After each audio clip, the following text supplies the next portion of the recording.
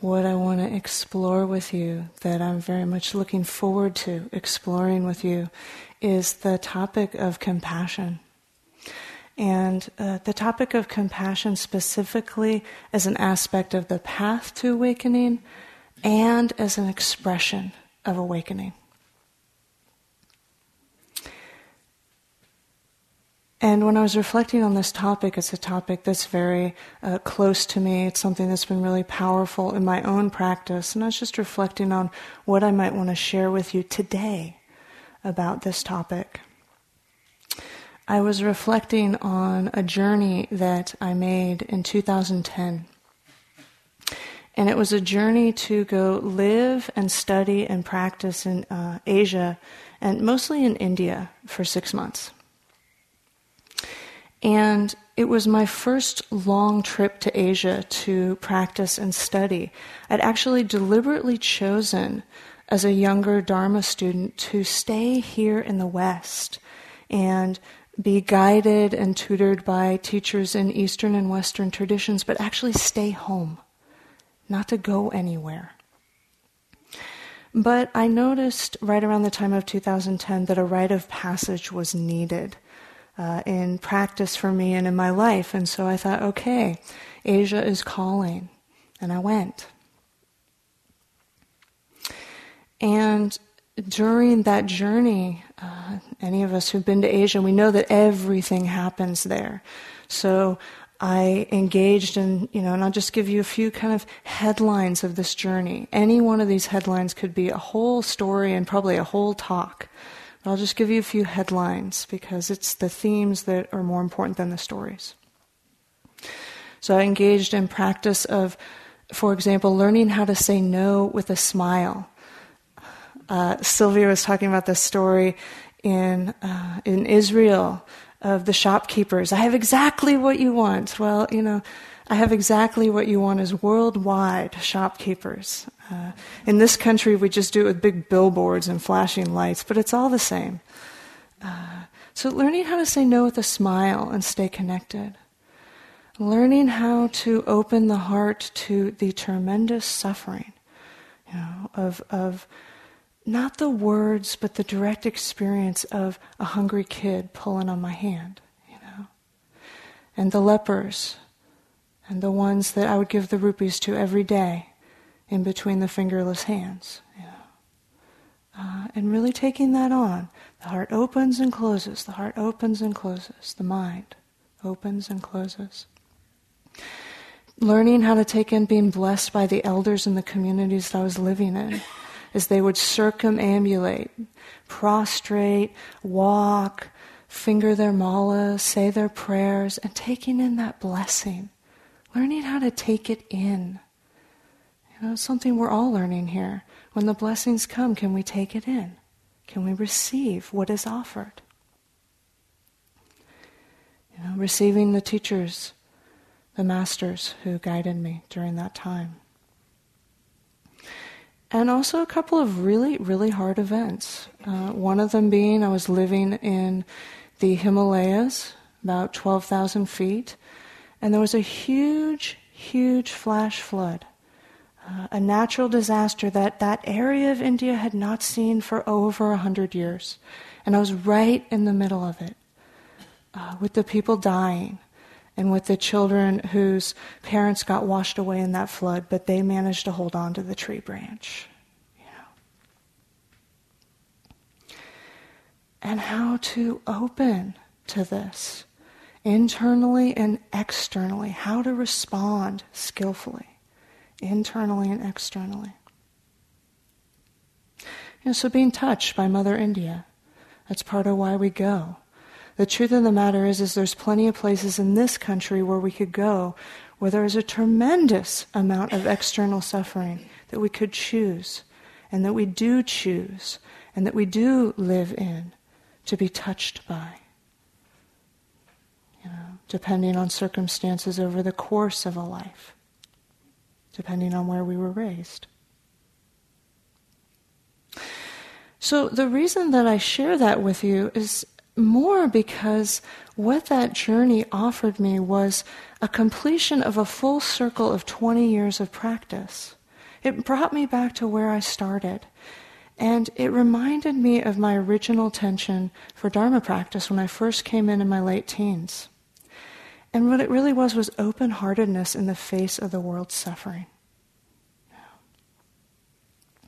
And it was interesting because after I got back from that trip, I found the very quote that I had lost for maybe over a decade that originally inspired this intention for practice to have open heart in the face of suffering.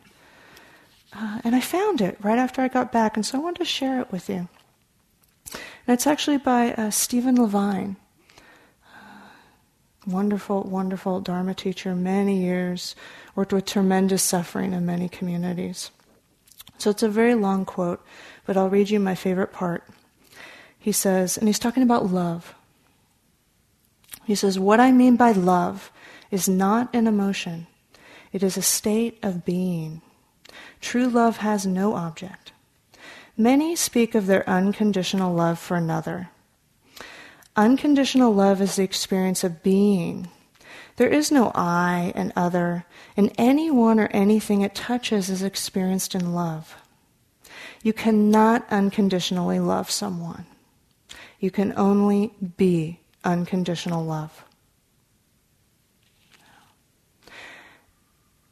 And out of the entirety of that quote, and hearing that quote for the first time early on in my practice, I realized that's my intention. My intention for a manifestation of awakening and freedom and liberation in this life is to be love. I knew I wanted it, but I did not know what it meant. And I knew I was very, very far away.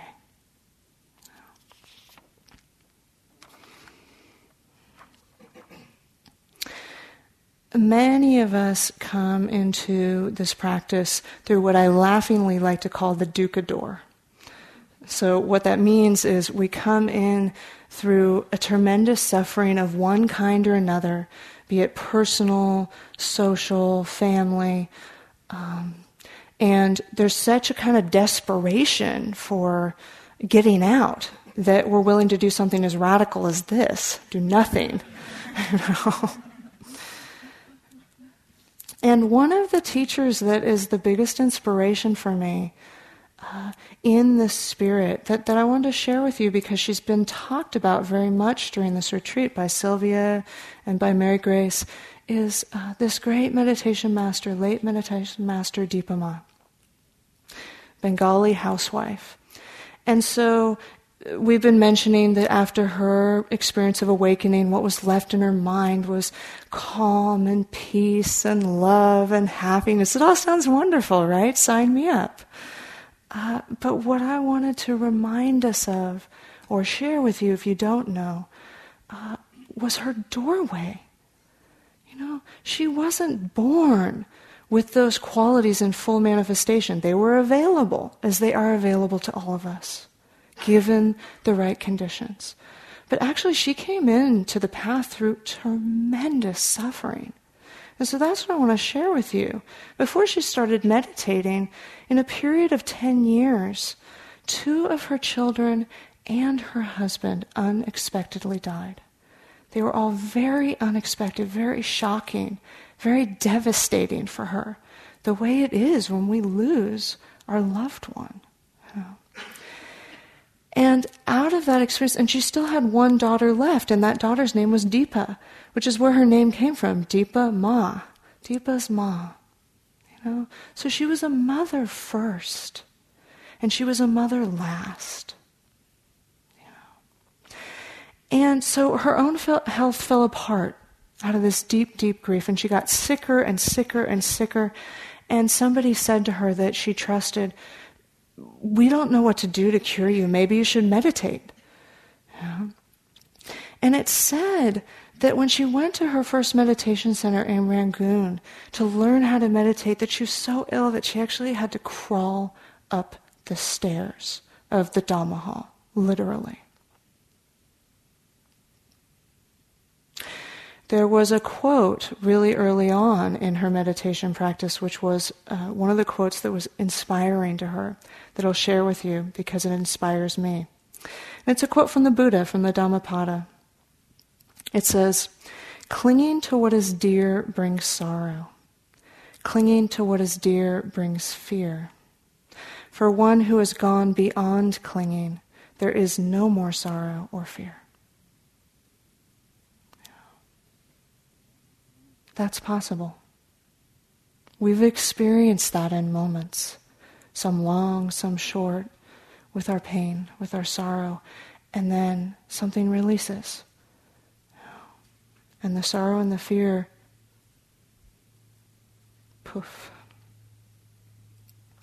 I'm also very inspired that after the series of awakenings that she had, she made the choice to go back home and teach the other Bengali housewives mindfulness and meditation in a way that they could understand and practice with the conditions of their lives.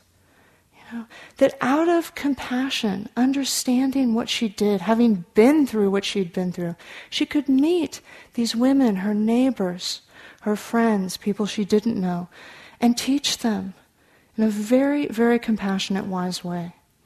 So compassion is an expression of her awakening.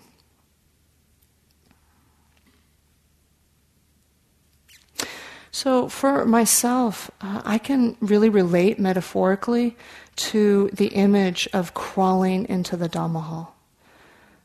I have to say that even though I would never be so arrogant as to compare the level of suffering that I was experiencing as I entered this meditation practice with the suffering that she experienced, at the same time I was born with an extremely sensitive heart that was very large.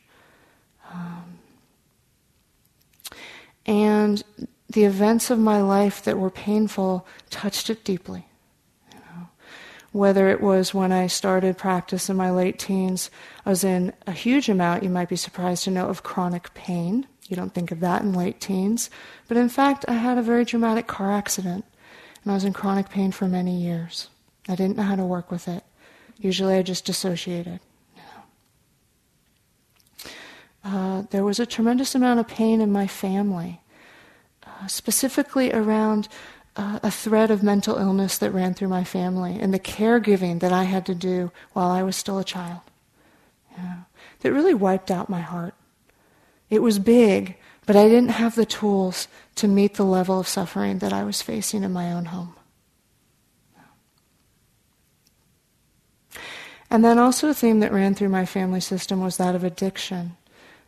And that addiction also touched me because it was one of the tools that I used to try to deal with the level of suffering in my home. And I went down, and I went down hard, and I went down young. And so then I had to tend to the wreckage of that. Those are some of the main themes. We all have our own themes. And I'm incredibly and regularly touched by the themes that we are sharing with each other as we check in over and over. And now this piece, and now this piece, and now it settles down, and now it opens up, and now there's this other undercurrent of pain, and could I meet it fully? That is what you're bringing us. It's so beautiful, even in its pain. So I came into practice and discovered that intention for me and being love was incredibly important because there was a lot of love available, but it was very immature. It didn't have a lot of awakening in it. It didn't have a lot of wisdom in it. And so, that's part of why the striving that I was describing in the last talk was so strong. How I could possibly hurt a knee like that. So I really saw when I went to India, 20 years later, compassion has been the path and compassion is the fruit of the path. It's the expression of what has been awakened and what has been dropped and what has been transformed here.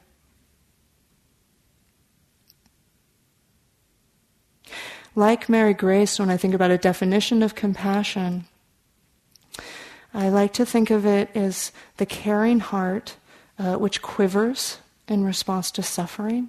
It's a traditional kind of image, the quivering heart in response to suffering. And what I see is that having been touched by suffering, then the wish to respond appropriately to relieve that suffering arises. This is the great compassion. So it's not passive, and it's not individual. It's us. It's engaged. And I was just reflecting on words. When I think of compassion, what are the words I think of? Warm, responsive, caring, pliant, inclusive. You have your own words, your own language. And I love the image in the tradition of compassion. It's an image of a great tree. And it's a great tree in the summer in kind of full canopy. And the quote that goes with the image is, "A tree makes no distinction in the shade it provides. So too, the great heart of compassion makes no distinction in the caring that it offers." So, co-joined with wisdom, compassion is one of the two wings of awakening. Qualities that are talked about as masquerading as compassion, one of them is pity. Not pity like rapture, but pity. It's probably a lack of pity. Anyway. And really what pity is deep caring with a defensive structure, which is a sense of separation. I'm so sorry for you. I am so sorry for you. As if, this is different. Right? As if we could ever be separate from somebody else's pain. But we have that defensive structure, and it's pity. The opposite, of course, of compassion, anger, ill will, hatred, is kind of the mind-heart that's heavily defended and really separate. And I'll say this just because language is important. For some of us, I'm going to use the word heart a lot in this talk, but again, in the tradition, this word chitta is mind-heart. So I'll try to alternate them, but if the word heart isn't resonating for you, just apply mind. This is the same. So be sharing some about the wisdom aspects of compassion, about why it's hard to practice compassion, and then just kind of woven through skillful means for summoning forth and increasing this quality, how to practice with it. But first the wisdom aspects, because when I was young in the practice, I actually, even though my intention was to be love, I diverged. I went into all these kind of teachings that I thought, these are wisdom teachings, and what I really need is to be very, very wise. So I better abandon love and get into wisdom. And I started doing all these technical meditation practices and concentration and how insight progresses and all these different things that were super technical. I thought, there's no room for this messy heart in awakening. Boy, was I wrong. So if there's even one of us here that has journeyed through that or is in the middle of that, I just want to mention this piece that I learned. That wisdom and compassion are co-joined. They're not separate at all. We just circle around and we use the two wings and we fly. And we do. We fly. So we know what the wisdom aspects are. Dukkha, anicca, anatta. Suffering, change, and not self, or not taking it so personally. So first let's talk about suffering, because compassion is the quivering of the heart in response to suffering. It feels important to name a few more of the ways that suffering manifests in our lives. Bring them into the room here. So we all experience suffering of the body. We all experience suffering of the mind. We all experience suffering of the heart, whether it's emotional, psychological. We experience suffering in our families, our current family and our families of origin. We experience cultural suffering, whether it's suffering connected with ethnicity, whether it's suffering connected with gender, orientation, class, ability, just to name a few. And when I was reflecting on the wisdom aspect of compassion in relation to suffering, I got inspired remembering the teaching in our tradition of the 5 reflections. So to mention it in case you have forgotten or haven't heard it yet, the first 3 of the 5 reflections in our tradition are concerned with basically the suffering of the body and how to bring some wisdom and compassion in. And I learned these reflections as a chant when the Western Theravadan tradition was born. A lot of these teachings got transformed into chants, and that was how I learned them. So I'll just chant the first 3 that are really about the body. So the first one goes, I am of the nature to age, I have not gone beyond aging. I am of the nature to get ill, I have not gone beyond illness. I am of the nature to die, I have not gone beyond death. Right? Right? It's real. It's really real. And so it demands a compassionate response. This is hard stuff, being a human being living a life. And it's rich, and vibrant and open. So, in the second noble truth, there are 3 roots to suffering. The first is called suffering of suffering. And it's really talking about the second arrow that we shoot. And it's also talking about what many of you have mentioned to me in our individual check-ins, when you've been tracking this practice that we've been teaching and exploring around Vedana or feeling tone. And a number of you have come in and said to me, yeah, when I notice an unpleasant feeling tone, and then I notice the space in between that and the craving, and then I notice how the craving's unpleasant, and then I notice how the craving is actually more unpleasant than the unpleasant feeling tone of whatever it was happened. This is an important insight. We're noticing the suffering of suffering. When we struggle, it hurts.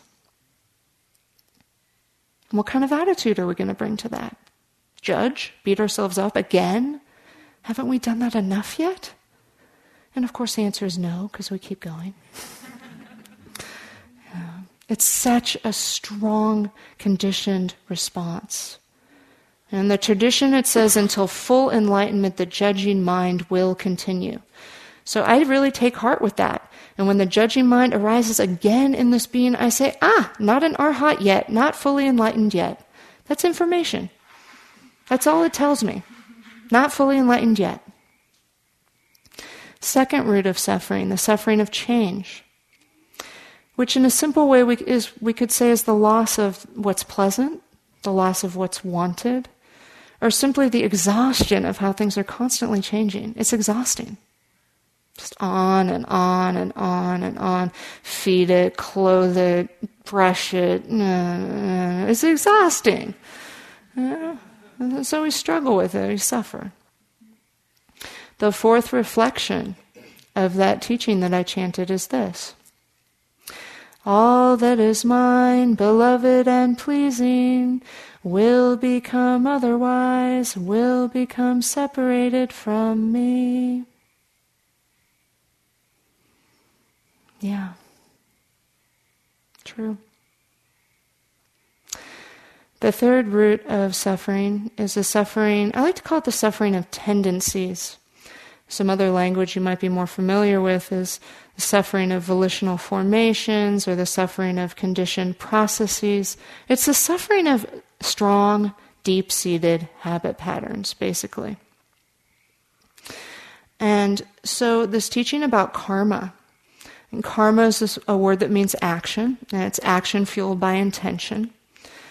And it creates our world. Remember Sylvia mentioning in one of her teachings the first line from the Dhammapada, that everything is preceded by mind and led by mind and created by mind. So the fifth reflection is this. I am the owner of my karma, heir to my karma, born of my karma, related to my karma, abide supported by my karma. Whatever karma I shall do, for good or for ill, of that I will be the heir. What are we going to do with this deep-seated habit pattern that has arisen in this moment? What is our attitude going to be? Could it be compassion? Might we trust that a caring response to a deep-seated habit pattern could be enough to start to transform it? Sometimes it is enough. The second wisdom aspect of compassion, understanding impermanence. And the part that I want to talk about in terms of understanding impermanence and compassion is the quality of acceptance.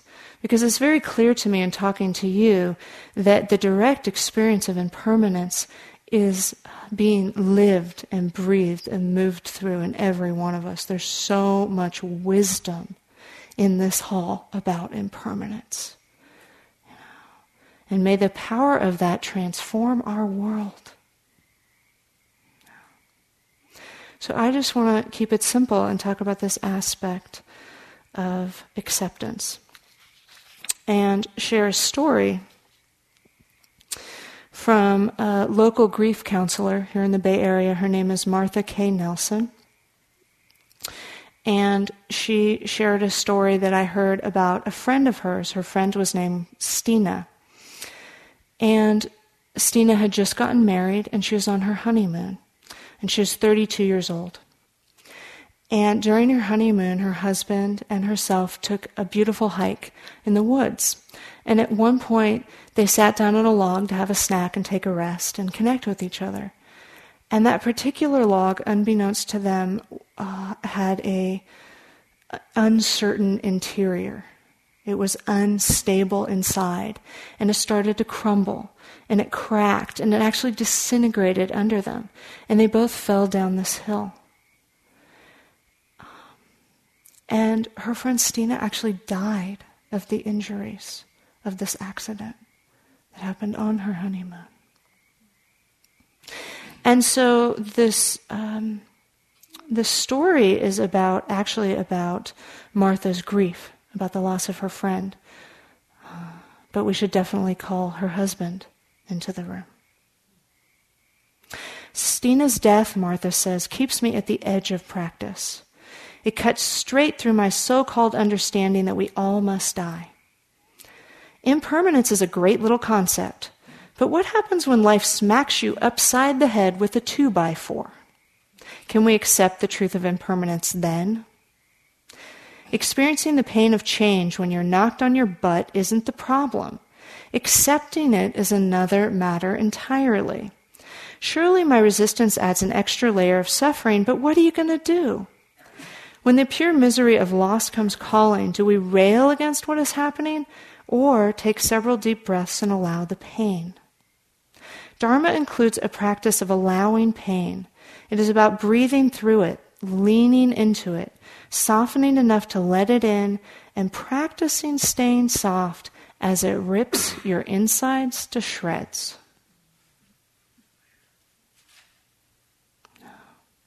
It's like that sometimes. We all know it. And I like that quote because it's real. It doesn't hold its punches. We're not holding our punches here. Anybody that comes on a 1-month or 2-month retreat,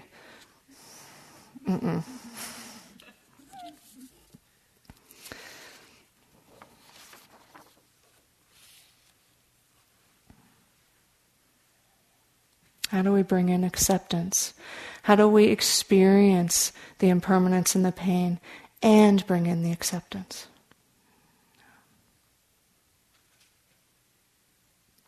The third wisdom aspect is understanding interdependent truth, basically. We could call it emptiness. We could call it we're all equal in this human life. There's many ways we could term it. And I wanted to share with you, to illustrate this quality of compassion in the face of interdependent truth, the story of Kisa Gautama. You know about Kisa Gautama? She was the woman with the story with the mustard seed. Okay? And people are going, oh yeah. So let's revisit this story, or visit it for the first time. Actually, we always visit it for the first time. It's the only time. So Kisa means thin, and it refers to the poverty that she grew up in. And Gautama is her family name, and she was actually a cousin of the Buddha. When she came of age, she actually married a wealthy man, but this man mistreated her, abused her verbally and in various ways, gave her a really hard time, until she was blessed to give birth to a son, which in the culture of that time was preferred. So she had a son, and everything came together, and she was very happy. Her husband was treating her well, with respect. And then suddenly, when her son was a toddler, he died out of nowhere. And she went crazy with grief. And she carried her son around on her hip, begging people for medicine so that he would get better. Somebody that she went to out of great compassion suggested that she go to the doctor, the Buddha. And she did, with her dead child on her hip. Help me, save my child. And the Buddha said, my dear friend, go and bring a white mustard seed from a home in which no one has died, and then maybe I can help you. And so she went, carrying her baby, her dead baby, and all her grief, knocking on the door of the house. Do you have a white mustard seed that I could have? Of course. Here's your white mustard seed. Oh, wait, I can only have a white mustard seed from a house in which nobody has died. Has anybody died in your home? Why, yes. My brother has died. Next door. A mustard seed. Has anyone died? Why, yes. My mother, my cousin, my baby. And looking into the eyes of each of these people who has also experienced loss. At some point she went and buried her child, and then went to the Buddha and said, I want to take ordination. And practiced quite diligently. She was very well known for being a strict renunciate, and eventually awakened. So I'll read you her enlightenment poem. I have practiced the great eightfold way straight to the undying. I have come to the great peace. I have looked into the mirror of the Dhamma. The arrow is out. I have put my burden down. What had to be done has been done. Sister Kisa Gautami, with a free mind, has said this. Her lion's roar. So you might think, well, that's a great archetypal story, and I'm touched by it, or it brings up, our own pain, or the numbness. The numbness is part of the pain. But I was thinking about how archetypally, it's not about era, it's not about place on the planet. This is what we go through. And I recently rediscovered a story, a modern story, that's very similar. That maybe if you can't connect so much to that, you connect to this.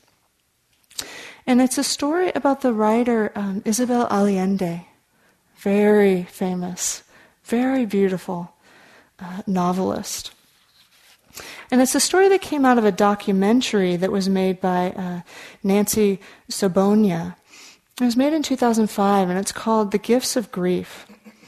And in it is a story about Isabel during a time when her daughter was in a coma. Her daughter was in a coma for a year and actually died when she was 29 years old.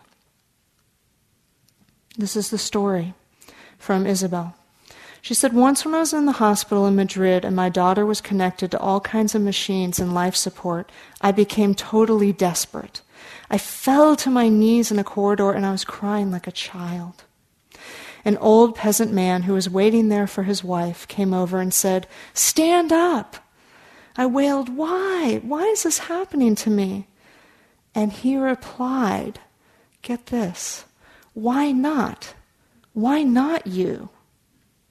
It was a revelation, and I realized that mothers for millennia all over the world have lost their children. Fathers all over the world for millennia have lost their children. Sometimes all of their children, and they have borne it. So why not me? Why am I so special that I'm not going to be in pain? That my children are always going to be safe? I'm not special at all. And it was interesting, Nancy's comment about Isabel's story was that Isabel experienced that movement from the insulated self into connection. Everyone on this planet will experience loss. And that's where it links us to our humanity. It is the great leveler. It's a beautiful line. It's the great leveler. It makes us all equal.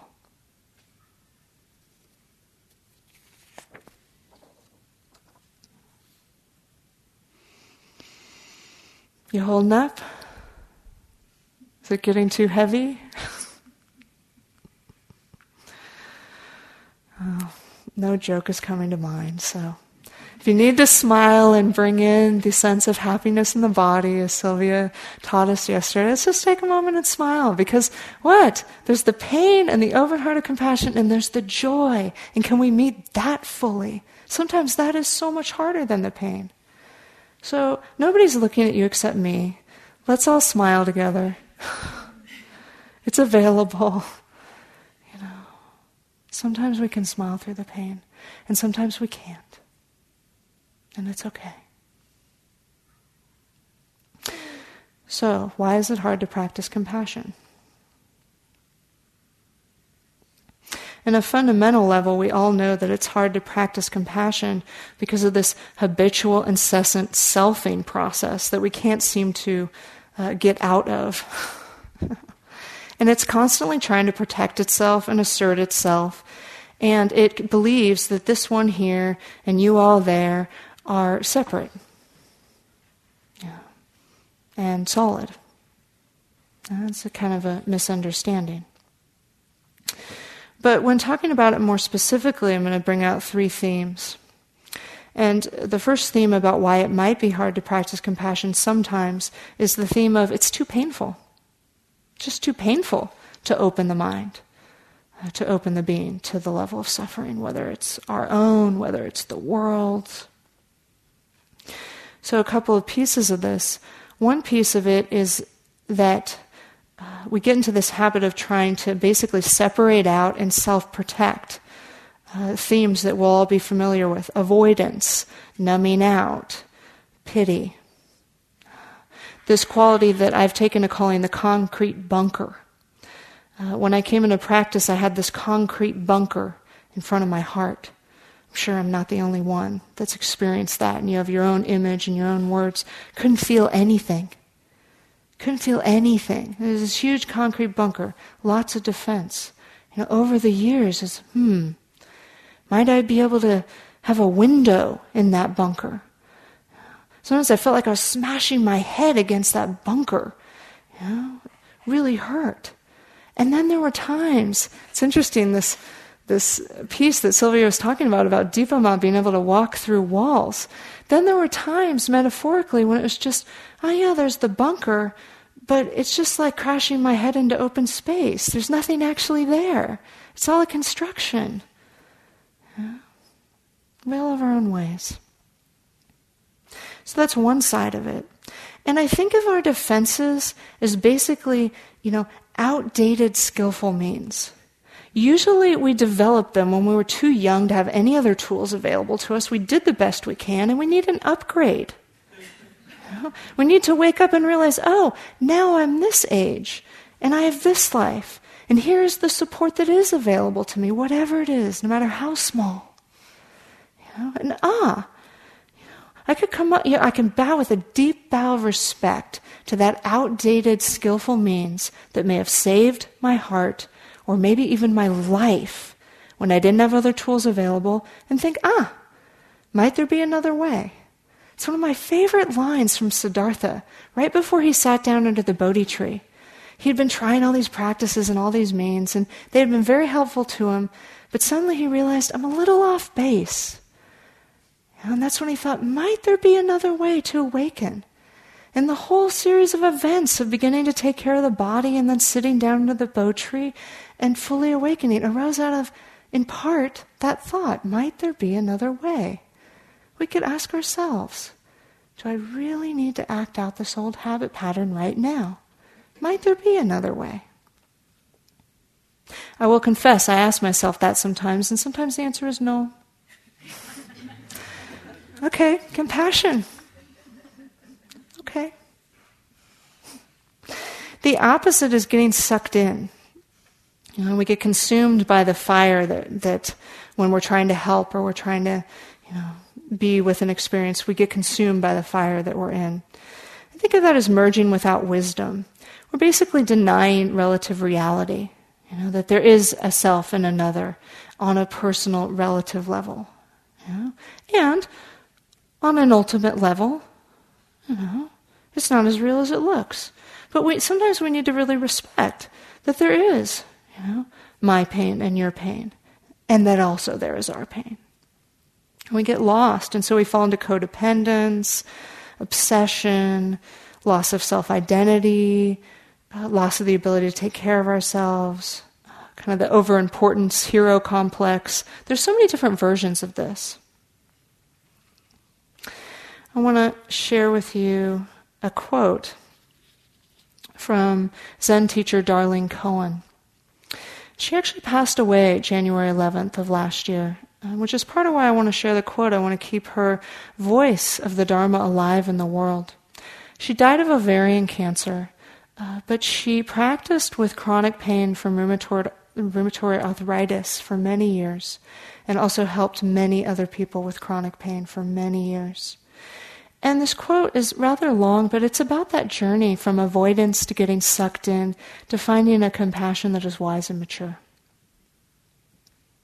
She says, people sometimes ask me where my own healing energy comes from. How in the midst of this pain, this slow crippling, can I encourage myself and other people? My answer is that my healing comes from my bitterness itself, my despair, my terror. It comes from the shadow. I dip down into that muck again and again, and then am flooded with its healing energy. Despite the renewal and vitality it gives me to face my deepest fears, I don't go willingly when they call. I've been around that wheel 1,000,000 times. First I feel the despair, but I deny it for a few days, and then it tugs and becomes more insistent in proportion to my resistance.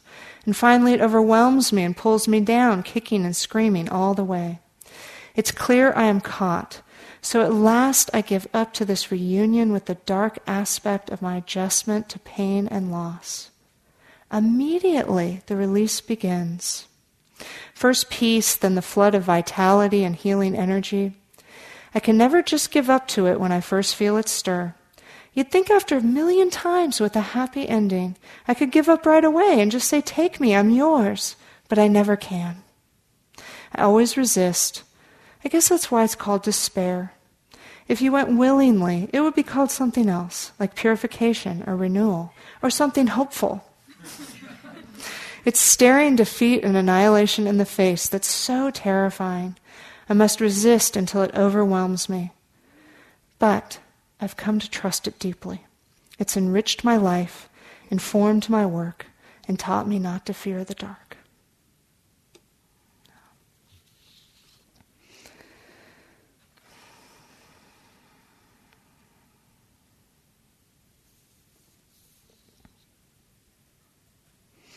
So I'll give you something to work with that might, for some of us, be an edge to our practice. And it's a second aspect of why it might be hard to practice compassion. It's this question about, what about when someone else harms me? And what I want to say really clearly is that this topic deserves an entire Dharma talk. So if what I say feels incomplete, it is. And it still feels very important to bring it into the room. I received a teaching during that time that I was living and studying in India that challenged the edge of my practice with this that I want to share with you. I had the privilege of receiving teachings at one point from His Holiness the 17th Karmapa. So I'll tell you a little bit about his story so that you know that the person that gave this teaching was not just speaking flippantly. His Holiness the 17th Karmapa is the head of the Karju school in the Tibetan tradition. I'm not asking you to believe in reincarnation or not believe in reincarnation, but the Tibetans do as a culture. And so he's the 17th manifestation of this particular stream of wisdom and compassion. Like so many tens and hundreds of thousands of Tibetans, he had to flee over the high passes of the Himalayas and risk his life with what he was carrying on his back. The privilege of being His Holiness the Karmapa did not save him from that suffering. And then when he arrived in India, he's had various different people challenge him. He, at different times, has been under almost what you could call an informal house arrest, asked by the Indian government not to leave his monastery residence. He's been denied visas to come to the West to teach. His reputation has been challenged by various different people saying, "We do not believe that you are the real Holiness the Karmapa." He's had some problems, some suffering. And in normal circumstances, it would be fairly easy to say that some people have been trying to harm him in various ways. So I take him seriously when he offers this teaching. And the teachings that I went to with him were all about compassion. The whole series of teachings were about compassion. And so he said, when somebody harms you, especially if you've tried to help them in some way, I think that they have gone crazy, in quotes, from the afflictive emotions. This is a cause for even greater compassion for them. When somebody goes crazy, in quotes, keep your wits about you. Respond with compassion. What's he saying? Sylvia said, get a grip. So maybe he's saying, get a grip. Let the reactivity die down. Respond with compassion. This is possible. Not always, not easy, but possible. And if that's too much of an edge with whatever person came into your mind, we need to work with it on a continuum. Maybe it's with a lesser harm. We start where it's easy and build the muscle. This teaching is not condoning actions of harm. It's not. And maybe if it's not working for you, maybe this simple phrase that one of my students reminded me of recently. He said to me, "Oh yeah, Heather, I like the teaching, hurt people, hurt people. Hurt people, hurt people." That's really what His Holiness is saying. When someone harms you, they've gone crazy. They're confused in some way. Keep your wits about you. Respond with compassion when you can, as much as you can. And then in parentheses, I imagine him saying, and when you cannot, offer compassion here. Because who's hurting then?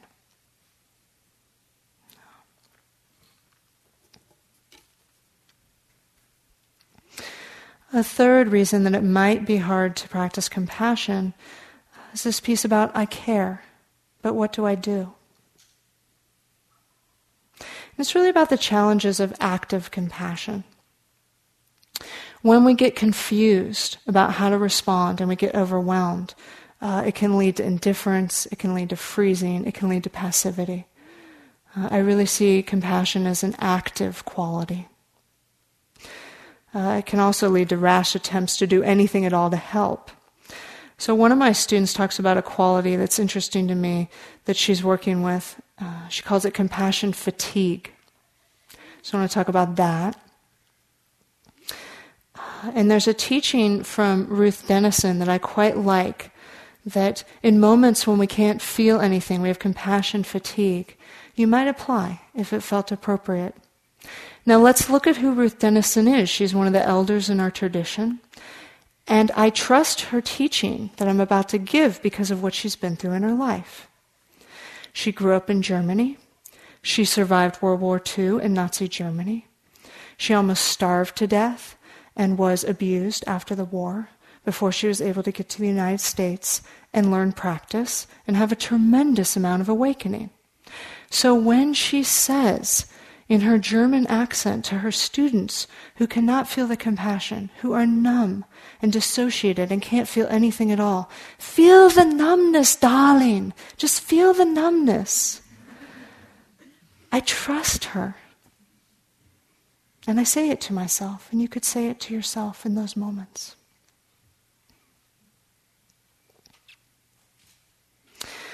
I also look to the life of the Buddha for inspiration. And the Buddha didn't just get enlightened and live happily ever after. So there's a story of the Buddha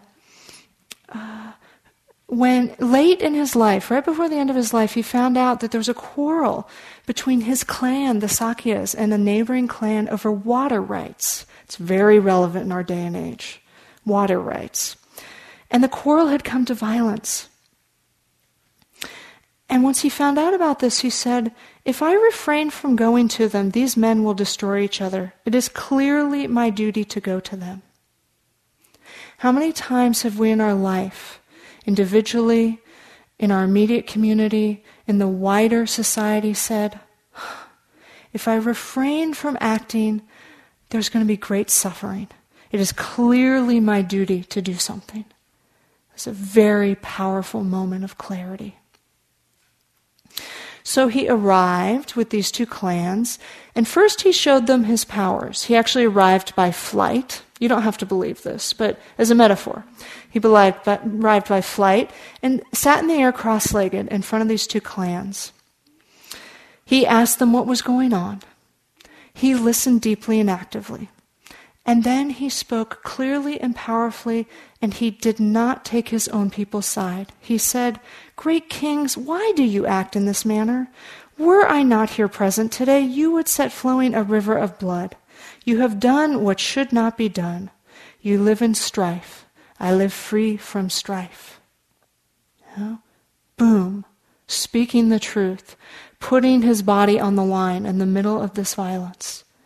This is active compassion modeled for us by the Buddha.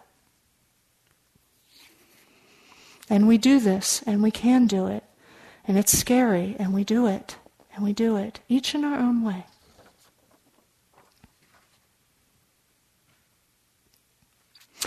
I'll read to you my favorite teaching that the Karmapa gave during the time I received his teachings. In this theme, he said, if there's suffering, but we don't know what to do, we may want to help, but we lack the patience to understand the situation fully and come in with our own ideas or personal agendas.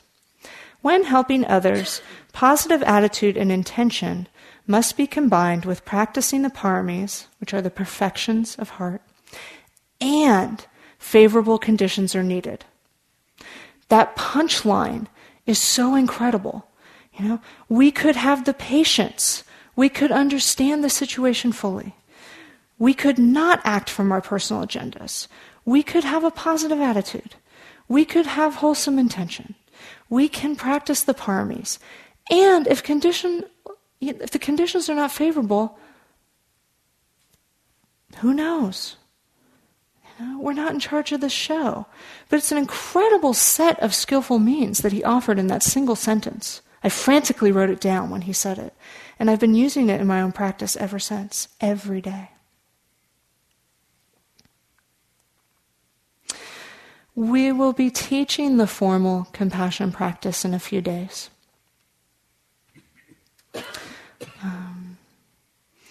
And in the end, whether you choose to use it a lot, a little, just in the Brahma-Vihara practice, I think it's about the attitude of compassion. I think of it as the heart breathing in and the heart breathing out. When we take an in-breath and an out-breath, we don't judge the out-breath as better than the in-breath, but somehow when the heart contracts, we think it's a problem. I think of it as just the heart breathing in and the heart breathing out. It's okay. Cycles of purification. And a closing leads to another opening, leads to another layer of contraction, leads to another opening. It's kind of the spirit of compassion as we practice here. I'll share with you my favorite phrases for compassion because I know from talking with you, some of you, that you need them now. So when I practice compassion, I put a hand on the heart, as we've sometimes said with metta, and I put a hand on the guts because compassion is about the guts of things. And I say to myself, I care. I care about this pain. Through the caring, may the pain be eased. I care about this pain. Through the caring, may the pain be eased. And we'll each find our own words.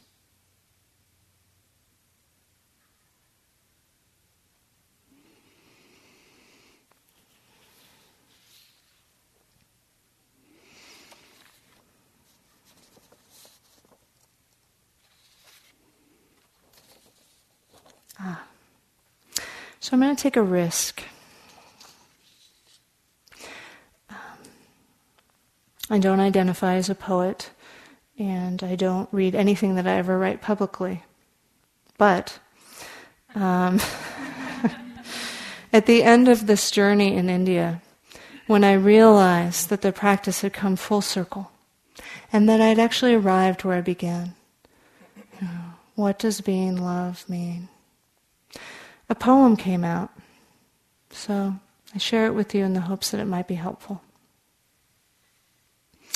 It's called Postscript, Compassion. This girl with the huge heart who stays way back to protect it still, who thrives in the limelight but does not want to be known, who requires a role, some parameters of who she is and what she does, still carrying her shell to hide under. Is it safe now? In a world dripping in loss and cruelty, awash in kindness and caring, the heart flipping endlessly from friend to foe, there is no security to be found here. Anything can happen, and it does. How to trust when you know that you will lose everything. How to give when there'll be no return. But love cares not for the receipt. Love lives by its own name, opening endlessly in its kaleidoscope of flavors, spreading its wings and flying over the nameless masses, caring, caring, caring. The shell is too heavy to carry on the wings of the open heart. So do not despair, dear one, for now you see with clear eyes the choice always before you. The heart continues its dance, choreographed long before now. Caring, caring, caring, meeting this too. If she can just love enough, try hard enough, life will still be what it is, and nothing more. But at the end of the day, she will know that just as the sand is slipping through her fingers, it is being touched, felt as enough in its precious transiency. That heart truly is an unstoppable force.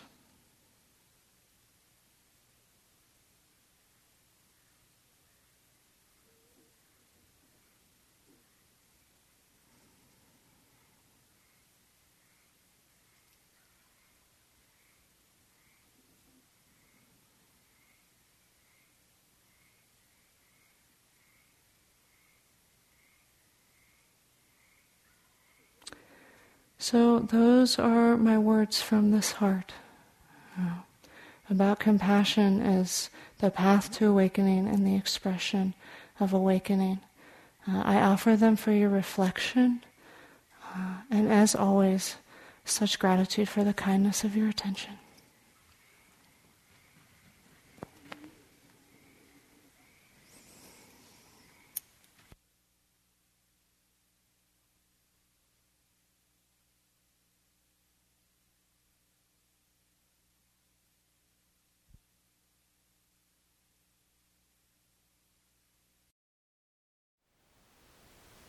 Thank you for listening.